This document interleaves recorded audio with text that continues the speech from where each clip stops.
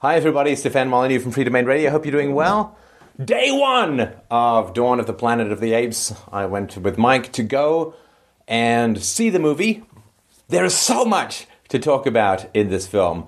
I'll give it a medium to nose hair thumb up. I think it's worth watching. First of all, I mean, the technology, the CGI is truly astounding. And when you are as flatlined an actress as Kerry Russell, and you can't even remotely hold pace with electronically generated apes, I guess it's time to return for some serious Stanislavski brushing up on your acting technique. But there will be some spoilers in this. I can't really talk about the philosophical depths of the ape obsession movie land without a few spoilers. So if you haven't seen the film yet and you don't want them, you might want to wait until you have. So the movie starts. This is all at the very beginning. There's an experiment being done on monkeys. Simian virus emerges, wipes out most of mankind, and you know you're in for a bit of a propaganda fest when you hear an announcer saying that the essential functions of government are shutting down. And then sort of one by one, the lights of the cities go out and mankind returns to a bestial state because naturally, with smaller government, you just get a completely Mel Gibson-inhabited hellscape of brain-slicing boomerangs and people on flaming motorcycles shooting nunchucks at each other. And then we sort of switch to a monkey community, an ape community, and they're all living together in kumbaya, peace and harmony. Not exactly the way that apes are in the wild, where they're pretty rapey with each other and actually really enjoy hunting and eating each other. But in this noble, savage, Rousseauian fantasy, they're all learning ethics and listening to each other and being wise and figuring out all the deep, complex problems of the universe and trust in the future. A lot of really abstract concepts for a group of individuals who've yet to figure out pants, for instance, and who have no genitals. I guess they come from the Ken doll school of asexual reproduction.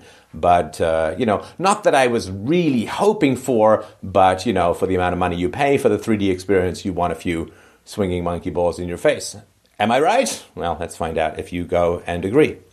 So in the ape community, they're hunting these deer, and they're all swinging through the trees. Visually spectacular. I mean, just amazing. And they're all swinging through the trees. And the Caesar and his son, Caesar is he's the alpha male who's in charge of the pack of apes. He brings down, or his son brings down a deer, and then his son is about to go and get the deer, and his father is like, "Wait, son, wait." But the son doesn't listen, goes forward, and is almost killed by a bear and all this kind of stuff. And this is, again, a real trope, a real standard of these kinds of movies where the wise elder is in charge and you just got to listen. And he says to his son afterwards, "Son, think before you act." Whereas actually he was not appealing to his reason, but only his filial obedience, his sense of doing what his father said, which is not really the same as thinking for yourself. And this filial piety, this photocopying of the traditions of the tribe, is one of these things that's very common throughout human history. Throughout human history, more advanced tribes, more advanced civilizations or cultures often come crashing like tsunamis into the brittle sandcastles of more primitive, more repressed, more brutal tribes. And this is one of the great tensions of human existence, that the old or the aged never want to feel obsolete. They always want to feel like their knowledge is valuable to the young, and therefore they hope that society doesn't change. If you've ever tried to explain to your grandmother how to use a smartphone, you can understand that it's really hard to hold the aged in high esteem and their competence in the world when they seem bewildered by a good deal of what has sprouted while they were looking the other way. And so the old always want their knowledge to remain relevant to the society that they live in, which means that they have a vested interest in society not changing, which is where the conservative impulse in human nature comes from. The young generally want society to change and progress and want to challenge their elders. Now, Western European society for a long time was very much on the conservative side. This is sort of known as the Dark Ages. From sort of the Quattrocento onwards through the Renaissance, the Age of Reason, the Enlightenment, the Industrial Revolution, and so on, there has been a lot of challenging of existing wisdom, a lot of challenging of existing ways of thinking and existing ways of doing things. I mean, in the Middle Ages, you basically inherited the job that your father had. And competition was so frowned upon that you could actually get in trouble for coughing.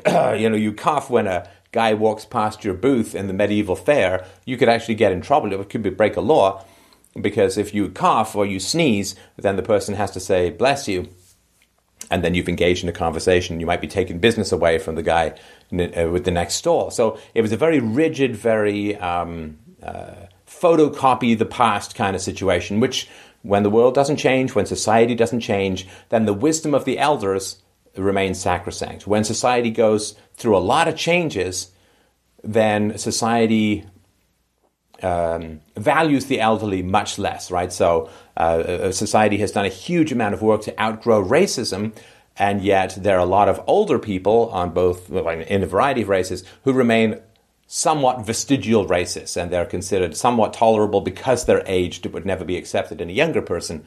But they look kind of foolish, and they look kind of retrograde, and they're kind of showing the length of their teeth in their old perspectives, in their historical perspectives. Now, because Western European culture, really going back to Socrates, has really fought against the ossification of society through an over-reverence of the age. In other words, we've been willing to kick down all of the sky-shredding paragons of virtue known as historical conservatism and carve new paths in the world. There's been a lot of progress and a lot of technological advancement and so on, for good and for ill. Now, when Europeans go crashing into societies like Africa or North America where there are natives to the country, those natives tend to be in a pretty stagnant situation, very primitive, very stagnant. And that's because there's a lot of brutality towards the young to conform to that which gives the elderly the most value. Now, in this movie, there's a challenging of the young towards the old in the human communities, but not really in the ape communities. And that, again, I think is very telling. Son, in the ape communities, don't do this, and the kid does this and almost gets killed, and it reinforces the value of the father ape. And at the same time, though, there's, in this view of the apes, there's this really fascinating and very common, again, it's a real standard in sort of post-Rousseauian views of ancient cultures or primitive cultures, which is called the noble savage. The Conan who is in touch with nature and uses all parts of the buffalo and lives in harmony with the natural elements and all this. They're gentle, they're beautiful, they're loving, and if they observe the highly predacious white man, it is with a tear rolling down their stone-faced cheeks and all that kind of stuff. And that is a very common view. And essentially it comes from religion, right? Because in religion, God, who is perfect, made man. And, of course, throughout most of human history, and even now, man is in a pretty sorry state relative to divine perfection, right? And so, in religion, humanity, as a creation of an all-knowing, all-loving, all-perfect God, must have started at the top. And then, somehow, it has to be explained how he's wallowing in medieval crap and dying of smallpox and getting cholera from drinking from moose tracks and stuff like that. So how did we go from up here right down to here? Well, this is, we disobeyed God. There was a fall from grace. You get kicked out of the Garden of Eden and so on. And that's how you explain that you go from up here to down here. That's the religious approach. The Darwinian approach, really reverses this and says, well, we started as like disgusting sexed protozoa who are having orgies with themselves in fetid primordial soup rainwater, and it was pretty much uphill from there. And so from the Darwinian view, we start low and we're trying to sort of climb higher. But from the religious view, we must have started high and we have fallen from grace. Now, when the more primitive cultures were found, there was this idea that, again, comes from the Garden of Eden, that it must have been perfect at some point in the past and we fell from grace. There's this sense of these primitive cultures have this a wonderful symbiosis with nature and they love it and so on. Now, I personally, myself, I lived for a year and a half in the woods, in the middle of nowhere, in a tent, in summer, in winter, looking for gold and prospecting and claim staking and so on. Not that nice in a lot of ways. Not the end of the world. A lot of beauty in nature and so on, but quite a lot of bugs and bears and so on. So I don't really think that it's fair and realistic or rational to say, well, back in these ancient cultures, it was just so wonderful, it was so great and so on. That, again, comes from the religious standpoint, but you can see it in this movie. When you look at the apes, gentle and peaceful, and they've figured out an ethical system, ape, not kill other ape, which is great to know that apes that have been taught how to speak can figure out ethics while we remain head up our ass cultural Marxist relativists, except when it comes to politically incorrect stuff, in which case it's release the tigers of moral outrage from the horde. Now, something else which you see, and again, I don't want to say that the whole movie is cliched, but there are cliches in it that are really important to see and know why they're there. Okay, so it's the Jabber Mob. And the Jabber Mob is... And everyone's like... Right, they're all... And then the leader says, enough! And everyone's like... Right, you see this in courtroom movies all the time. The lawyers are like, "What you said this brief," and they're just like, "Dong, dong, dong, my courtroom, enough!" And the lawyers are like, "Okay, let's listen to what the judge says." So the Jabber Mob is this rising cacophony of disagreeing views, everyone talking, no one listening, no sense being made, and you zoom in on the leader. And the leader gets this stony-eyed, fierce Dwayne Johnson taking a deep crap face look on their face. And then it's like, enough! And then everyone, and this is, not only is this siblings with a parent, siblings yammering, yeah, I didn't do it, it's my fault, he stepped on my toe first, he stole my toy, enough! But this is why people think you need this centralized authority in society to tell people what to do. Like in the absence of a government, you're just going to have this mad cacophony of everyone disagreeing with everyone and not listening and fighting. So in order to cut through the Jabber Mob, you have to... Enough! We will do this. I will decide at dawn. Everyone's like, okay, I guess that beats the Jabber. Everyone's saying rhubarb in the background. And the same thing happens in the human community. So the human community hears about the apes, or the apes can, apes bad. Ooh, I don't want to get apes. And then the leader's, enough! I will give you a speech that will calm your rabbit-shrieked, cocaine-based nervous system into some sort of compliance. I mean, every time you see it, it's literally the same scene over and over and over again. Obviously, there's apes and lawyers, because one day we hope that lawyers as a whole will evolve into some sort of ape-like life form. But this is something that is so common. And it also ties into the fact is that it's really hard to have social dramas without a very strict hierarchy, right? So both the humans and the apes work on a very strict hierarchy. It's alpha, you take orders, there's a guy in charge who tells everyone what to do, and everyone's just like, okay. And this, I mean, it's just silly. Imagine, if some little kid is playing around and says, there will be war, everyone's like, okay, I guess the kid's playing, right? Okay. But when the leader says, there will be war, everyone's like, oh, war, there will be war. So without the leader who gets to tell everyone to do, it's pretty hard to have these big stone-shaking dramas of massive war. There have to be like these leaders, enough, war, and then everyone's like, okay, let's go along with that guy. And I mean, there's kind of a truth in this in a lot of ways, right? I mean, most people live their lives like a javelin thrown into a deep pond, barely even leave a ripple behind them. and they live their lives as badly rendered CGI extras in the background that you don't even know are there, because there's just some vague movement where the leader's eyes are like, enough! War! And so there's some kind of truth in it, but it is pretty revealing. And it's interesting to think what these movies would be like if there wasn't this rigid, hierarchical, leader-based structure that everyone had to sort of follow in line with. Also fascinating in the movie is it is rabidly pro-gun. I mean, gun control, as the old saying goes, God created man and woman, but Smith and Wesson made them equal. Nobody listens to anyone unless they have a gun. I'm sorry, I can't hear you because your gun comes with a silencer. But if you can hear the gun and see the gun, it's like, okay, now you have my attention.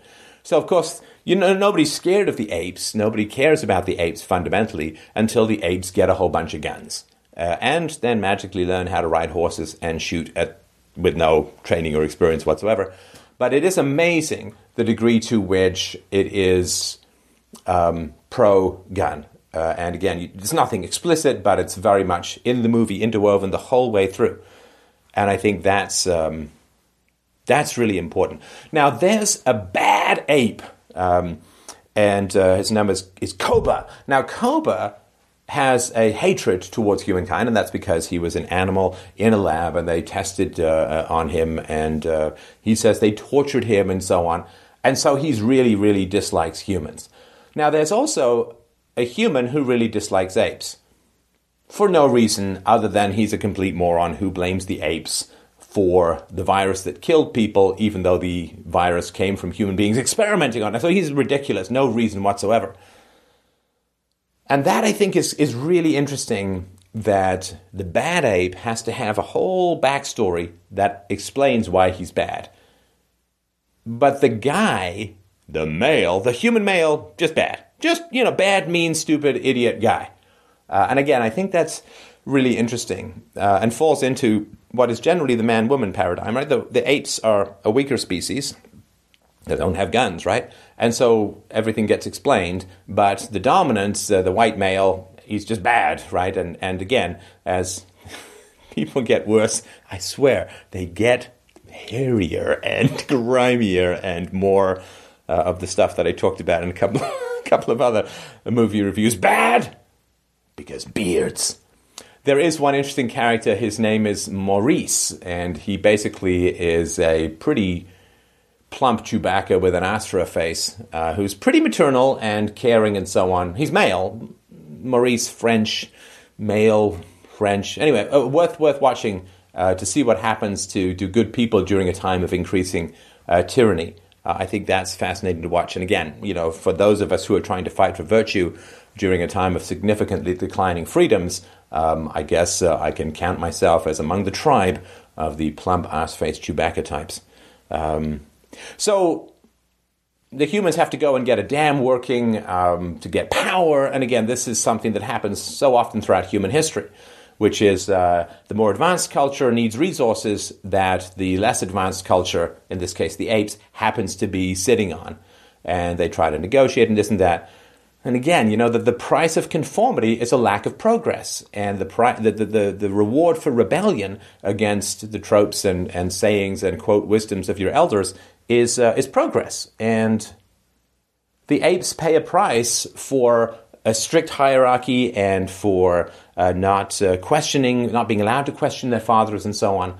And that is really important as well. The other thing that's important is that at the beginning, the mean ape, the bad ape, and he's bad because he looks like you put the elephant man in a blender and added dinosaur teeth. He is incredibly violent and is willing to attack the bear and kill the bear and so on, and then he turns out to be a bad guy who's a totalitarian dictator and so on. Well, when violence serves the state, right, serves, in this case, sees the leader, when the really psychotically violent and aggressive serve the leader, well, then they're heroes. But then when they turn on the leader, that's really bad, right? As the old saying goes, treason doth never prosper. What's the reason? Well, if it prosper, none dare call it treason. So,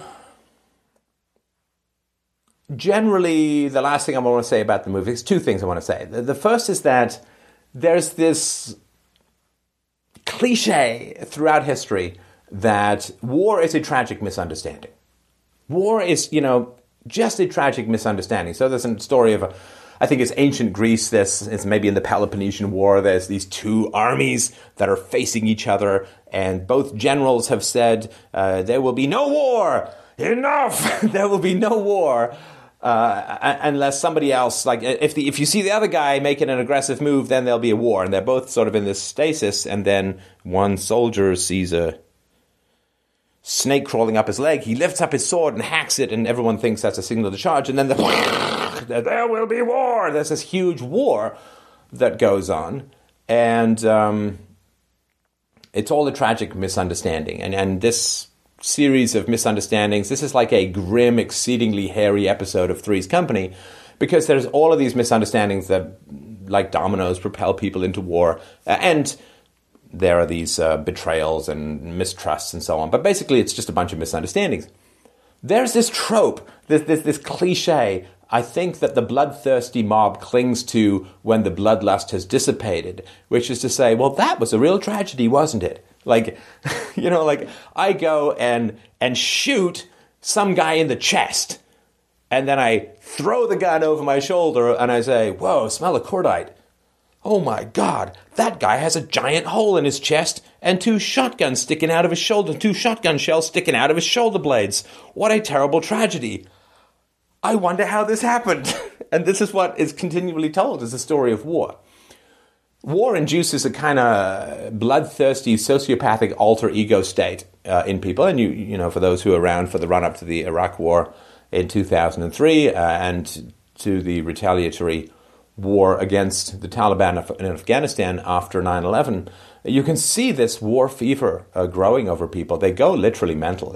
All capacity for empathy, all desires to understand, all desires to search history, to try and figure out why the attacks are occurring, completely goes out the window. And it's basically, once drink blood, bring skull of enemy. I wish to take a sweet dump on their departed souls. Actually, they probably don't quite say it like a gay Montgomery Clift. But anyway, there is this bloodlust that happens for people, and then the war happens, and then the shit happens after the war. And everyone's like, whoa, that war was a total tragedy. Like they didn't take the shotgun and point it at their enemy's chest and repeatedly pull the trigger until their arms ached. Until there was just a clicking sound. Give me more shells! There will be war! Right? People do all of this crazy, psychotic, alter ego, sociopathic, violent, bloodlust cheering, right? And then when the crap of war occurs, like when the bodies start coming home, when the blowback continues to happen, when the soldiers who are traumatized come home, because, being a soldier in a repeated deployment, basically, it's mass murderer training, it's serial killer training. These guys come home completely traumatized, which is why there's such high rates of suicide and divorce and so on. So that's pretty crappy.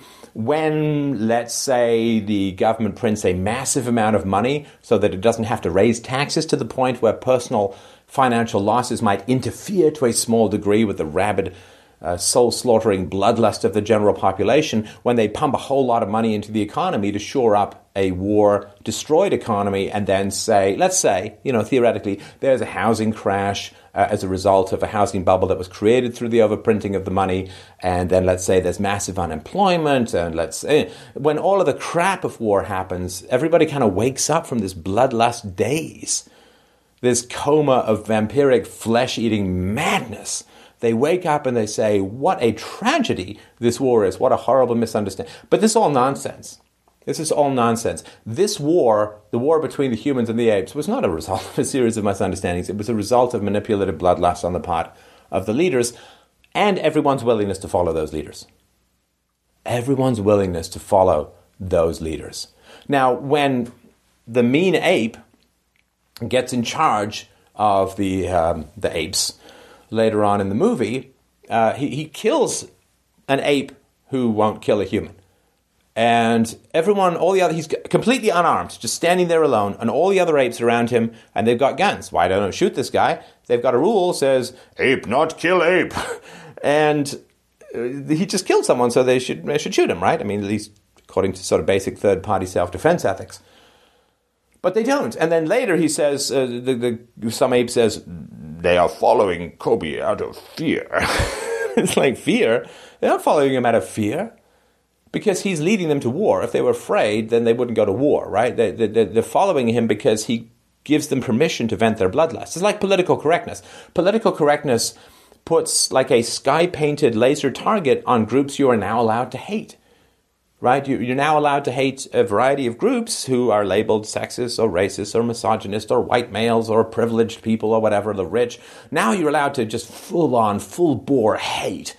In the same way they just hate the Taliban, the same way just hate Saddam Hussein, just allowed to hate these people. And once people can generate that fiery smog breath furnace of hatred in your chest and they point it at someone, most people, they just turn into these sky-bombing drones of nationalistic compliance, just willing to disassemble other human beings because some asshole points at them and says, war, bad people, rip them from limb, okay, right? I mean, the war is the result of the compliance with the leaders, but people don't like that. They like to say it was a tragedy of misunderstandings. This is not what happens with war at all. And then, okay, so the last thing I want to say is that when a more advanced culture conquers a less advanced culture, and basically, since most free people want to trade with each other, this means when a government that has more resources because there's more of a free market in the home country, right? It's no accident that throughout history, the big empires have always been preceded by massive advancements in free trade. This is true for the Roman Empire, which had free trade throughout most of the empire. It's true of the British, the German, the French. You get freedom, free trade, and the wealth of your country vastly increases, which you can then tax and use to build a military and then go and have an empire, and the empire then destroys your freedom. It's a lovely, lovely merry-go-round, which hopefully at some point will have the good sense to step off these champing, blood-soaked horses of history, going round and round. Sometimes we will get tired of photocopying graves over and over again and calling them art and culture. But what it means is that a government that has grown fat on the fruits of free market freedoms and economic progress then goes and attacks a country whose leadership, whose state or tribal leadership has not allowed a free market and therefore has fewer resources with which to fight off the invaders. That is the first round of cultural destruction.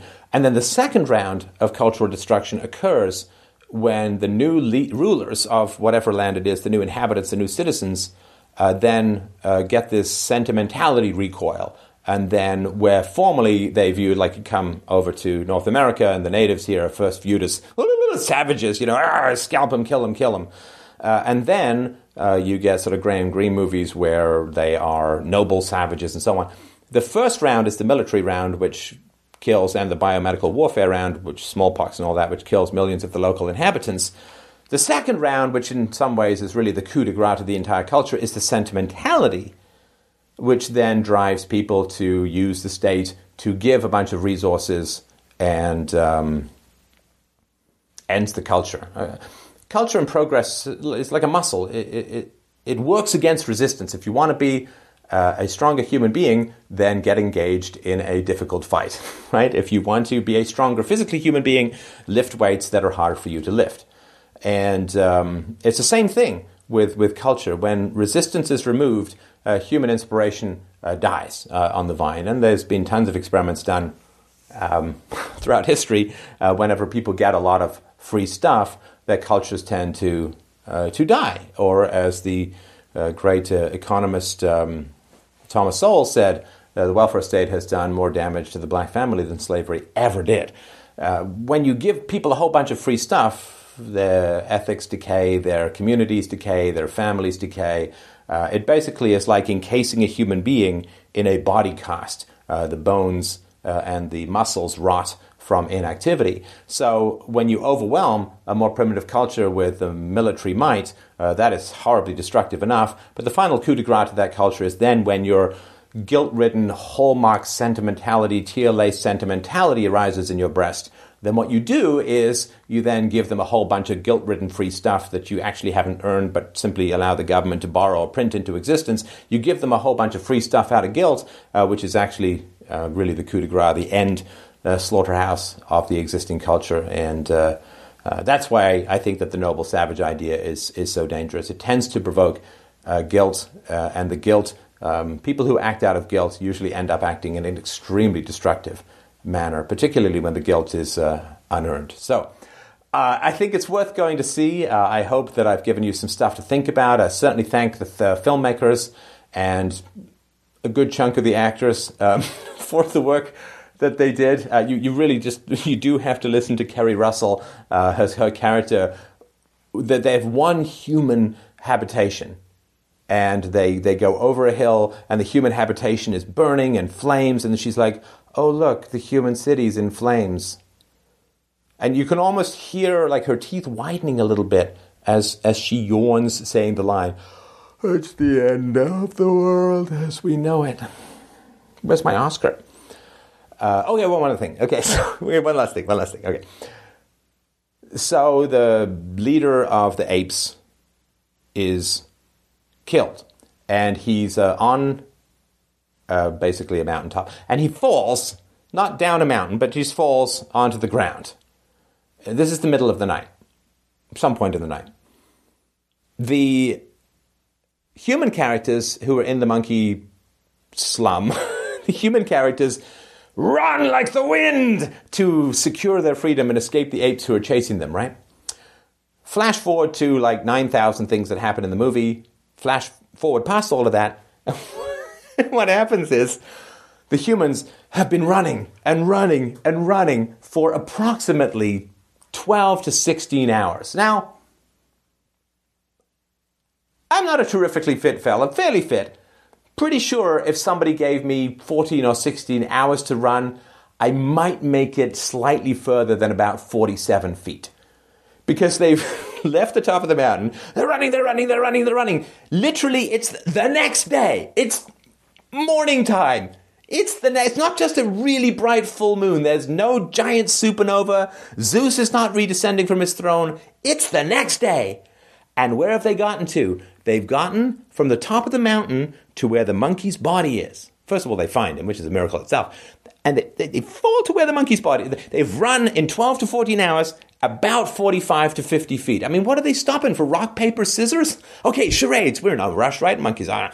Anyway, just, I don't mind, a leap of faith in a movie, but please don't make it a leap of complete insanity. That's just one minor bit that the movie makers worked slightly harder on. But anyway, enough. Thank you, everyone, so much for watching this review. If you enjoy these reviews, fdrurl.com/donate if you'd like to help out the show. This is Stefan Molyneux for Free Domain Radio saying have yourselves a great weekend, everyone. I'll talk to you soon.